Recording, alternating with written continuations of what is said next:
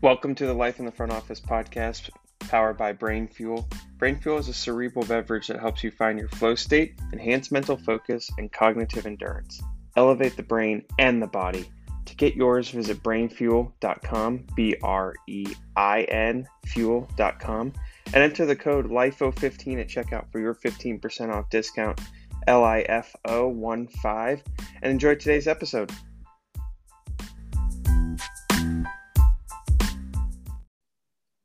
Welcome to today's episode on the Life in the Front Office podcast powered by Brain Fuel. Here with Rishi Lal, the Director of Corporate Partnerships with the CHL, Canadian Hockey League. Really excited to talk about a little bit of, contributors versus leaders versus managers, kind of how you switch your mindset as you're progressing through your career, different roles, different organizations.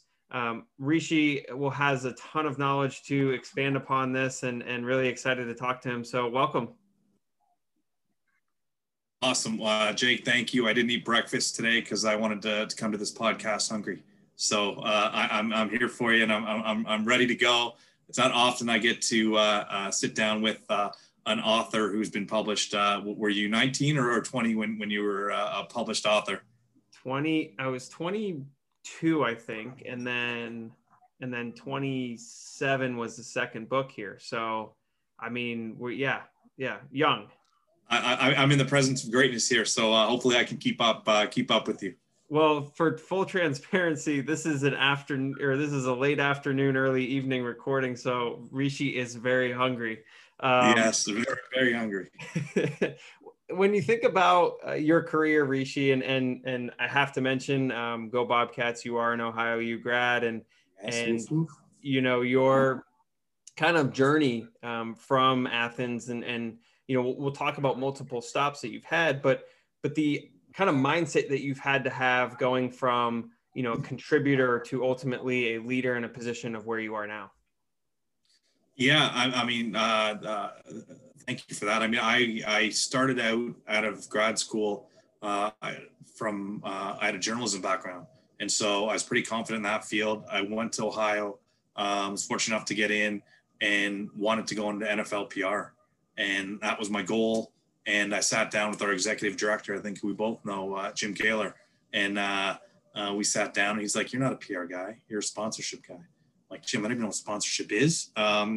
He's like, "Give me 3 months and we'll figure it out."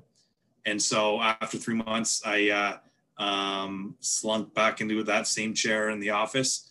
And he basically, and I said, "You're right, I love sponsorship." And then from that point on, I completely fell in love with it. And so I went, did my graduate assistantship with CBS Collegiate Sports Properties. So I went to the University of Virginia, got a job there after school in their sales and sports marketing department. And look, I was the newest guy there. I made $32,000 right out of school. My wife was looking at me like I was crazy. She's like, "How am I making more money than you after grad school?"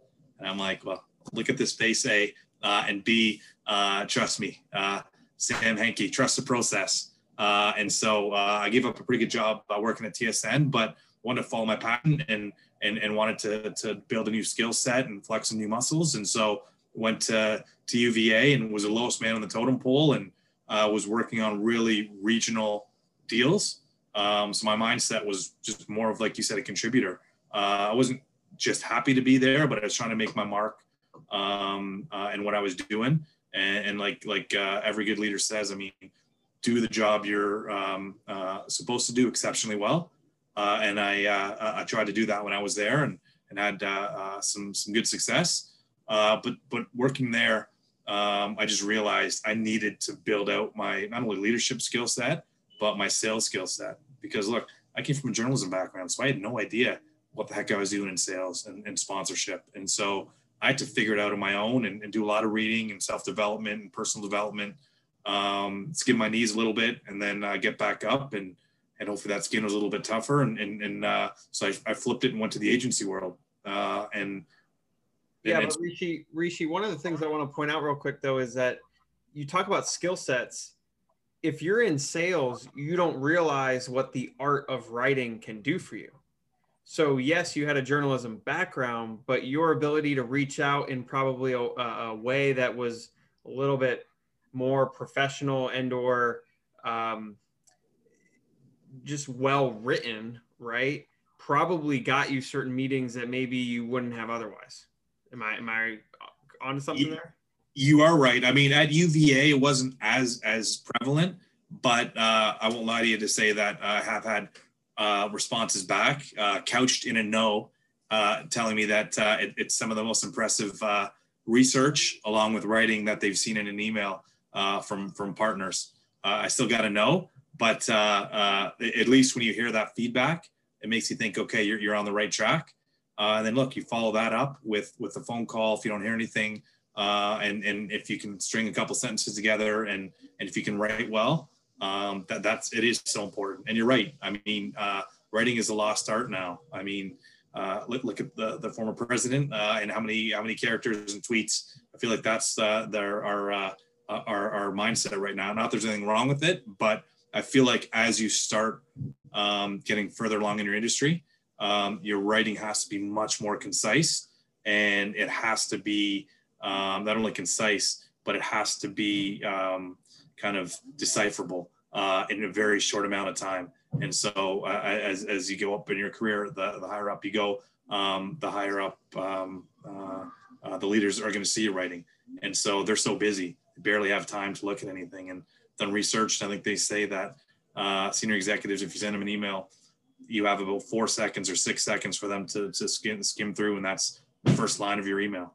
And so you don't want to be salesy, and you don't want to be kind of manipulative, but once that's in your mind, you got to make sure that all your writing is top line, but very concise and professional. And I've had some people send me emails from junior execs reaching out to them, and it wouldn't be so laughable if it wasn't sad at some of the level of writing that is in our industry. So how do you know whether you're good or not at writing? And if you don't have a journalism degree like you do, how do you go about getting help in that area and improving that skill? Because it is important as much as the public speaking, the presenting, the ability to connect with people, the ability to network, build relationships. Like to your point, writing a handwritten note and writing an email that's concise and to the point that actually gets you the meeting is just as important. You're right. And a lot of times now, I mean, back in the good old days, their first interaction was over the phone. So you had to be really polished over the phone. But now the first interaction, I would say 95%, no one picks up the phone anymore. And so 95% of that initial outreach is via email and through writing. So you're judged right away on your writing. And so in terms of how you learn, I mean, you just got to get the reps in and then follow somebody you respect online and ask for help. I mean, the HR department is usually really good at writing. There's certain tools you can go online, but I just followed people that I respected, not only in the journalism world, but in the business world. I mean, everyone says read fiction to help with your writing, but I don't have the attention span to read kind of fantasy. I love like self-help books and biographies. And I feel like some of those biographies can really set a stage by really, really good writers. Yeah. And you mentioned earlier, before I cut you off, you're kind come on, Jake, it's a podcast. No cutting off. You're supposed to let me speak. Hey, the agency world is where you went next. So I'll help you pick up, back where you left it. But the agency world, and then making that transition into where you are now. Yeah, and so before I was rudely interrupted, thanks, Jake. I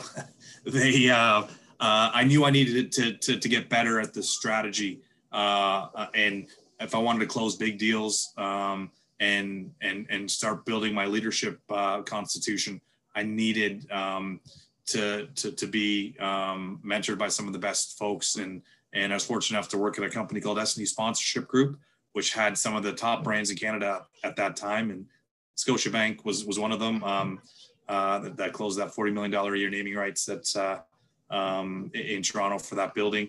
I got to work a lot on their portfolio. Canadian Tire, which is a monster retailer here. So, and they spend multi in the tens of millions of dollars in sponsorship. And some of those accounts got to negotiate, got to speak with people I'd known speaking to and the C-suite, got to do stakeholder interviews as we did a full portfolio audit with Scotiabank, and got to go up to the 50th and 60th floor of glass-walled buildings overlooking the city, and with some executives, seasoned executives who had great opinions on marketing and sponsorship. I would have never got that chance at that young an age. Again, got to work on not just sports properties, but arts and culture. Got to work on brand new sponsorship strategies. There's a bank that was a direct bank that was going through a transition. And they came up, they had a new name. We came up with their sponsorship strategy from scratch. Not me, but our team did. I played a small part in it, but I got to see how that works and see the process around that. And all these things, again, I would never want to relive those 3 years again in my life. I absolutely did not enjoy any part of that, because it was out of my comfort zone. Like, I was a sales guy. To come up with hard strategies and coming up with different ideas for brands and presenting them to the C-suite. I mean, I was out of my comfort zone. I look back on it now. I mean, what a ride I got to go on. I mean, it was amazing. I mean, I don't wish those 3 years on anybody, because with butterflies in my stomach, I'm like, man, what's going to be next? But I learned, I mean, it helped me close the largest deal sponsor in CHL history, directly because of my time at the agency, because of all of those skills and those reps I got there. And so I'd recommend for any of you young listeners out there, if you're currently unattached and don't have kids and you're in your 20s, I mean, agency world is the best place to start, because you're going to get ground down, but it's a master in every skill you're going to need to really be successful in this world. Just make sure you find that right agency and that right culture fit, and it's gonna supercharge your career. I mean, and then from there, I again was fortunate enough to go to the CHL, and so I felt like I got enough to be dangerous on the strategy side. I knew the language, I knew how to speak to the senior level executives, and then again, I saw a lot of things I liked in certain leaders, and I saw a lot of things that I wouldn't want to replicate. And so I had a notepad that I was writing kind of my own leadership constitution out, and what I really appreciated and what I thought were areas of opportunity for other folks that I would kind of in turn do when I was leading people. And I went to the CHL, and it was a full sales role. And I mean, the great part of that was, I mean, look, we're a bit of a small shop. We've got five of us across the country, but we get to do everything from prospecting to ideation to pitching to relationship management and renewals. And we do all that, and you flex different skills at different times, and there's a lot of deals in different spots. And then we have a staff of probably 15 or 20 at the CHL that we interact with. And I thought there was, I don't know if you know Scott O'Neill from the Philadelphia 76ers. He's got a new book out. And I've been listening to a few of his podcasts, and could not have more respect for, I think, anybody in this industry than him. And I've never met him. I just, he talked about his time at the NBA, where he was going 100 miles an hour, and had a deal that he put together not fall through, but just wasn't as successful as he hoped. And at that time, HR from the NBA called him and for a 6-month check-in and asked him how he was doing. And he's like, "This place sucks, and nothing in here is working. You guys don't want to do big things. Your ideas aren't great." And the HR guy leaned back in his chair and was like, "So the NBA sucks, Scott." "Okay." And he's like, "So what are you doing? Tell me about the deal." And he's like, "Well, do you know anybody in marketing? Do you know anybody in the Secaucus office?" He's like, "Do you know anybody in HR?" He's like, "No." He's like, I didn't even know we had an office in Secaucus. He's like, you haven't figured this place out yet, have you, Scott? He's like, no. And he's like, what do you mean? And so he's talking about being a matrix. He's like, you got to get to know everybody in the office and figure out who they are. Don't ask them for anything. Just get to know them. Called him up and said, I can't believe I'm going to do this, but the job's yours. And he's like, because I learned that lesson, learning to be a leader and pull everybody together and realize that it's so important. It's not just me who's out there working on an island. You got to work with everybody. And so just listen to that. I mean, it clarified a whole bunch of different things for me in terms of things I was already kind of doing. But I mean, I don't know if you're the same way, but with me, it's nice to have a bit of, you want to trailblaze your own path, but it's nice when you have a few positive inputs and you have people, other leaders who've gone through some similar things to putting myself in his category, but have gone through some things that you've gone through to show you the way. Yeah, you mentioned something earlier about kind of keeping notes as you go. And, you know, you don't just pop up out of bed one day and have your guide to leadership or how you're going to run a department or anything like that. As you mentioned, it's taking things, and same thing kind of, you know, as a student athlete, if you go into coaching at any point, you kind of take the things that you like and dislike and would do or wouldn't do from the coaches that you play for. And it's the same thing if you were going to go into teaching, and you do the same thing with the teachers that you've had in high school and college and so on. And same thing with your bosses, right? In terms of your leaders and so on. So I think there's a lot of parallels there to no matter where you're coming from or what you're doing. But to your point earlier, you kind of were keeping track along the way, knowing that at one point you wanted to get there, but you'd be able to reflect on some things and kind of build it along the way. When you think about what that's been able to do for you, what do you suggest for others as they are maybe that sales guy or that saleswoman, you know, and they want to get into leadership and they're kind of just going about their role, but know that that's something, you know, down the road that they want to get into?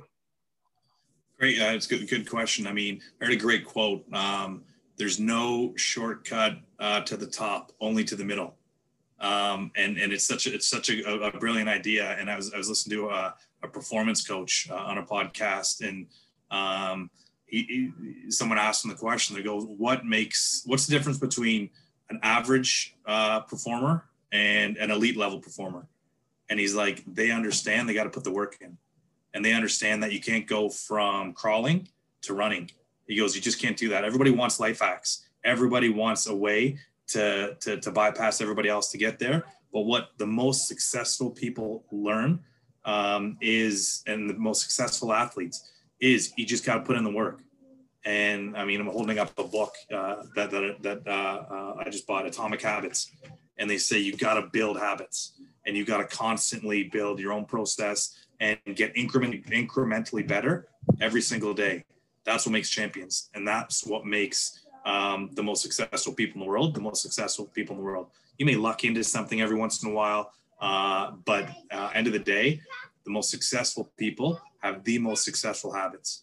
So it's not a sexy answer, but that to me is the only way to do it. And I'm by no means perfect, but if you have your own processes, I mean, I have a book too, I have a book of quotes that I've come across in my life. I've got a book of processes that I'm just putting in together: sales, leadership, anything that comes into mind. I just have those things that I can reflect on. And I started that about 9 months ago. I wish I would have started it 9 years ago. The leadership book I've had for a long time, because that's something of importance to me, but all these are, but I'm just starting to come around to all these different things that I want to have a book to look at and reflect upon, because everybody gets stuck, and the way to get unstuck in my mind is just to learn and constantly dig your head into doing some personal development and looking back at your own thoughts. Yeah. I mean, from a being stuck standpoint, right? There's multiple ways out. You know, if you think about a movie, right, and they're stuck down in the cave, like, yeah, they eventually get out because that's how movies work. But there's definitely multiple ways you can go. Some may or may not work, right, depending on which way you had. But from the perspective of creating a habit, right? You mentioned you just started 9 months ago, that's something new, right? But continuing it to be able to say 5 years from now, hey, I started this 5 years ago, right? And this is the impact it's had on me. What do you have to do? What's your mindset going into that to be able to get to that point? It's a good question. I mean, habits can go the other way. I mean, I don't smoke, but if you're a smoker and you start picking that habit up, and you like to have a beverage or two, but obviously in moderation. But there are some people who can't. I mean, and it's not willpower. It's just, again, got to put in the work. Like, successful people do things unsuccessful people don't want to do. And so whether it be finance, whether it be writing that extra email, whether it be doing that extra rep, running that extra lap, like just doing that, not thinking about it, but just doing it. I think Muhammad Ali said, look, he goes, I don't count. The only time I start counting my reps is when I'm starting to hurt. And when that pain's in, that's when I start counting the reps, because that's going to be the difference between winning and losing, and between me beating my opponent. That's such a brilliant way to put it. And how many people would do that, right? You start counting the reps after you're exhausted, after you're tired. I mean, in our world, we're not getting beat up, but kind of, you got to build that that mental muscle and constantly do it. And there's no other way to put it except just do it. Just got to put in the time. And it's hard, man. It is hard. You got kids screaming. You have your partner wanting to do things. You have your friends wanting to do things. And you want to be good at all of them. But unfortunately, life's a bunch about priorities. And so you have to have your top 2-3 priorities, and then hopefully everyone else, the things that fall off, everybody understands that, because what your focus is, right? And I'd imagine work would be at the top of most people's priority lists, and whatever else shakes out of that is a personal choice. Yeah, it's a good segue into our brain fuel segment. You're talking about the extra mental reps, right? The ability to focus, the ability to ultimately get more out of yourself, right? And kind of reach your fullest potential every single day, which, mentally preparing for each day is just a hurdle in its own, right? And being ready for what's going to come at you, because we don't know what's going to come at you. Obviously, you got meetings on your calendars and that sort of thing, but you don't know what emails are coming in your inbox and so on. When you think about the process in terms of mentally preparing for your day, what does that look like, on your end? In terms of preparing for the day? Yeah. What does that look like? Yeah. I mean, a lot of times, again, about getting in that those mental reps at the end of the day, just make a priority of your top 5 things that you need to do for the next day. And I think it was, I can't remember, someone said something that they had an executive coach, but they're like, focus on spend 60% of your time doing the 3 most important tasks of that are going to cause you success. And so if you do that, and then you look at your calendar at the end of the week and look at your calendar, I think, again, it was Scott O'Neill who said that. He's like, look at your calendar and what are the most important things that are attributable to your success or that you're going to be judged on. And then did you spend 60% of your time at the end of that week doing it? If you didn't, then you got to change what's most important, or you got to change your calendar. One of those 2 things you got to change. And I thought that was a really good way to audit and keep yourself honest. Because it is, you can get bogged down on calling your current partners, just checking in, how they doing. And you can do the busy work that we all want to do. But I mean, the hard work, again, that's what separates good from great, is starting your day with some of that hard stuff. And then looking what's most important for your success, and spend the bulk of your time doing that. Obviously, you need to do other things for your success. But I think that's a good rule of thumb, is spend 60% of your time on the 3 things that are going to be most important to your success. Sales is all about the pipeline. So how are you keeping the pipeline productive? How are you staying focused on the pipeline, making sure it's full, and ultimately, there's a lot of touch points to be had with everyone you're reaching out to. How do you stay locked in on that? Yeah, I mean, it's always staying on top of what's next.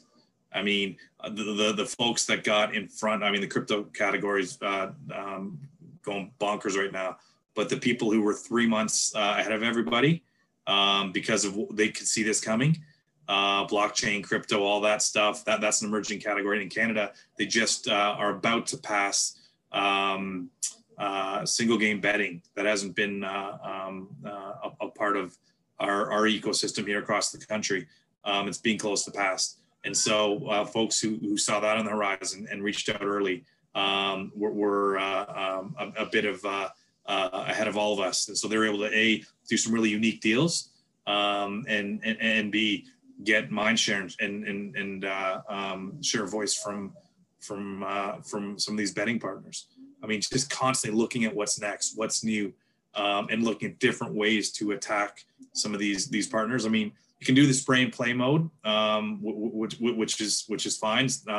Not my cup of tea, but it works for some people. I mean, I feel like if you can be a bit of a sniper and you can choose brands that you think you're a perfect fit for, you're going to get no's, but you're also going to get a lot of yeses and a lot of, let's talk tomorrow. Let's figure this out. And those deals tend to be the more sizable ones because they're an authentic fit. You've taken time to qualify them. You've taken time to come up with a few ideas. And then it's up to them as a good friend of mine said, let God walk on them. Let the brand take that next 30% to really make this partnership an authentic partnership and not just something we're coming to them with.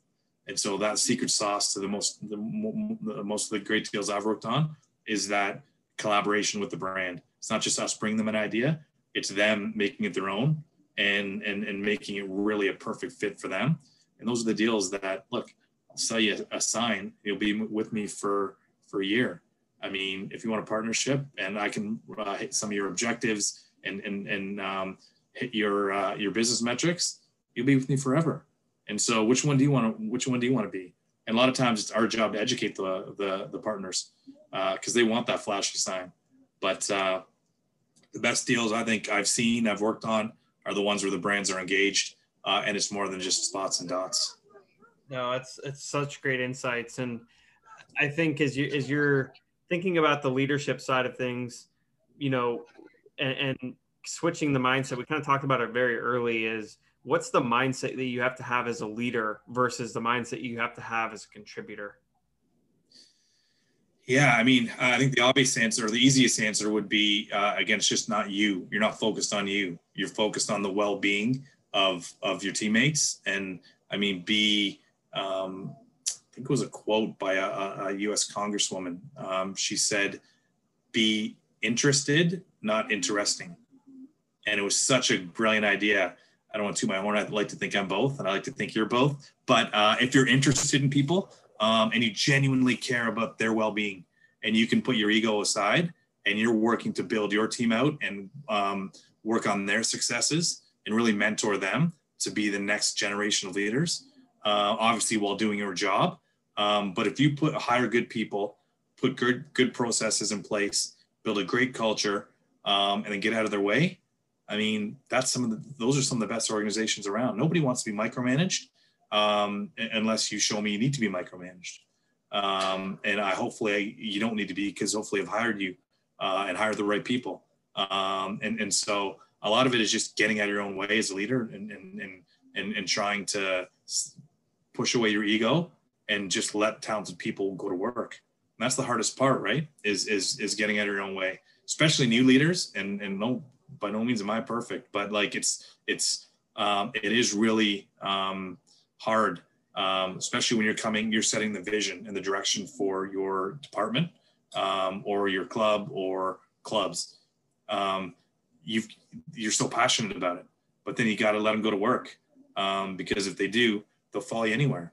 And if they genuinely think you care about them, not just about work, about their life, and it's got to be genuine. You have to have an interest in people. People will run through a wall for you. And those are the people that I want to run through a wall for, So those are the leaders I try to model my style off of. No, that's great. I think that point you made about ultimately not wanting to control everything, right? And just because it's your first leadership role, or you've got kind of the ability to put your stamp on it, doesn't mean that you can control everything. It's just, hey, where do I put the right pieces of the puzzle together to let the puzzle just connect and run on its own? Similar to that collaboration component to the partnership. I think it all kind of blends and meshes together. Rishi, I can't thank you enough for your perspectives and time and thoughts. Last thing for you as we go. If there is a Bobcat you'd want to have the brain of for one day, who would it be? Wow. And are you taken? Oh yeah. I am not in that ballpark. Trust me. Man, it's a great question. I would have to say someone who I really respect, and someone who might be one of the friendliest, most decent guys around, and one of the most creative guys around is Brian Gaynor.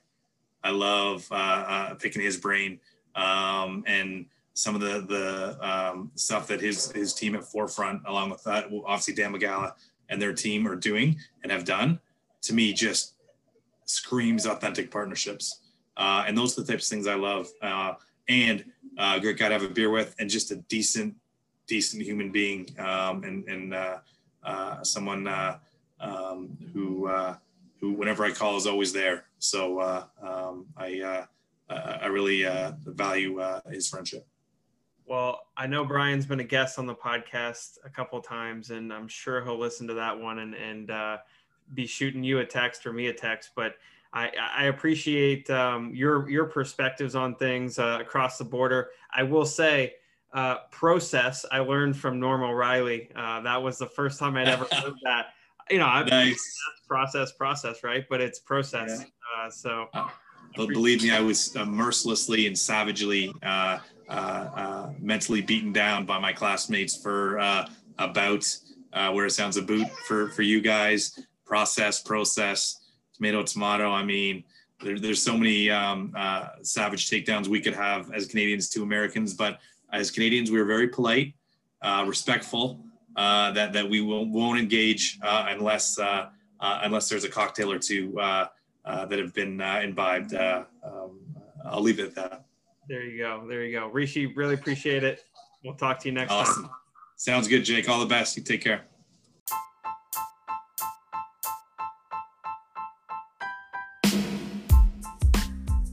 Thanks for listening to today's episode on the Life in the Front Office podcast, powered by Brain Fuel. Remember, you can get 15% off your next purchase at brainfuel.com, BREIN fuel.com, with the code LIFO15, LIFO15 at checkout.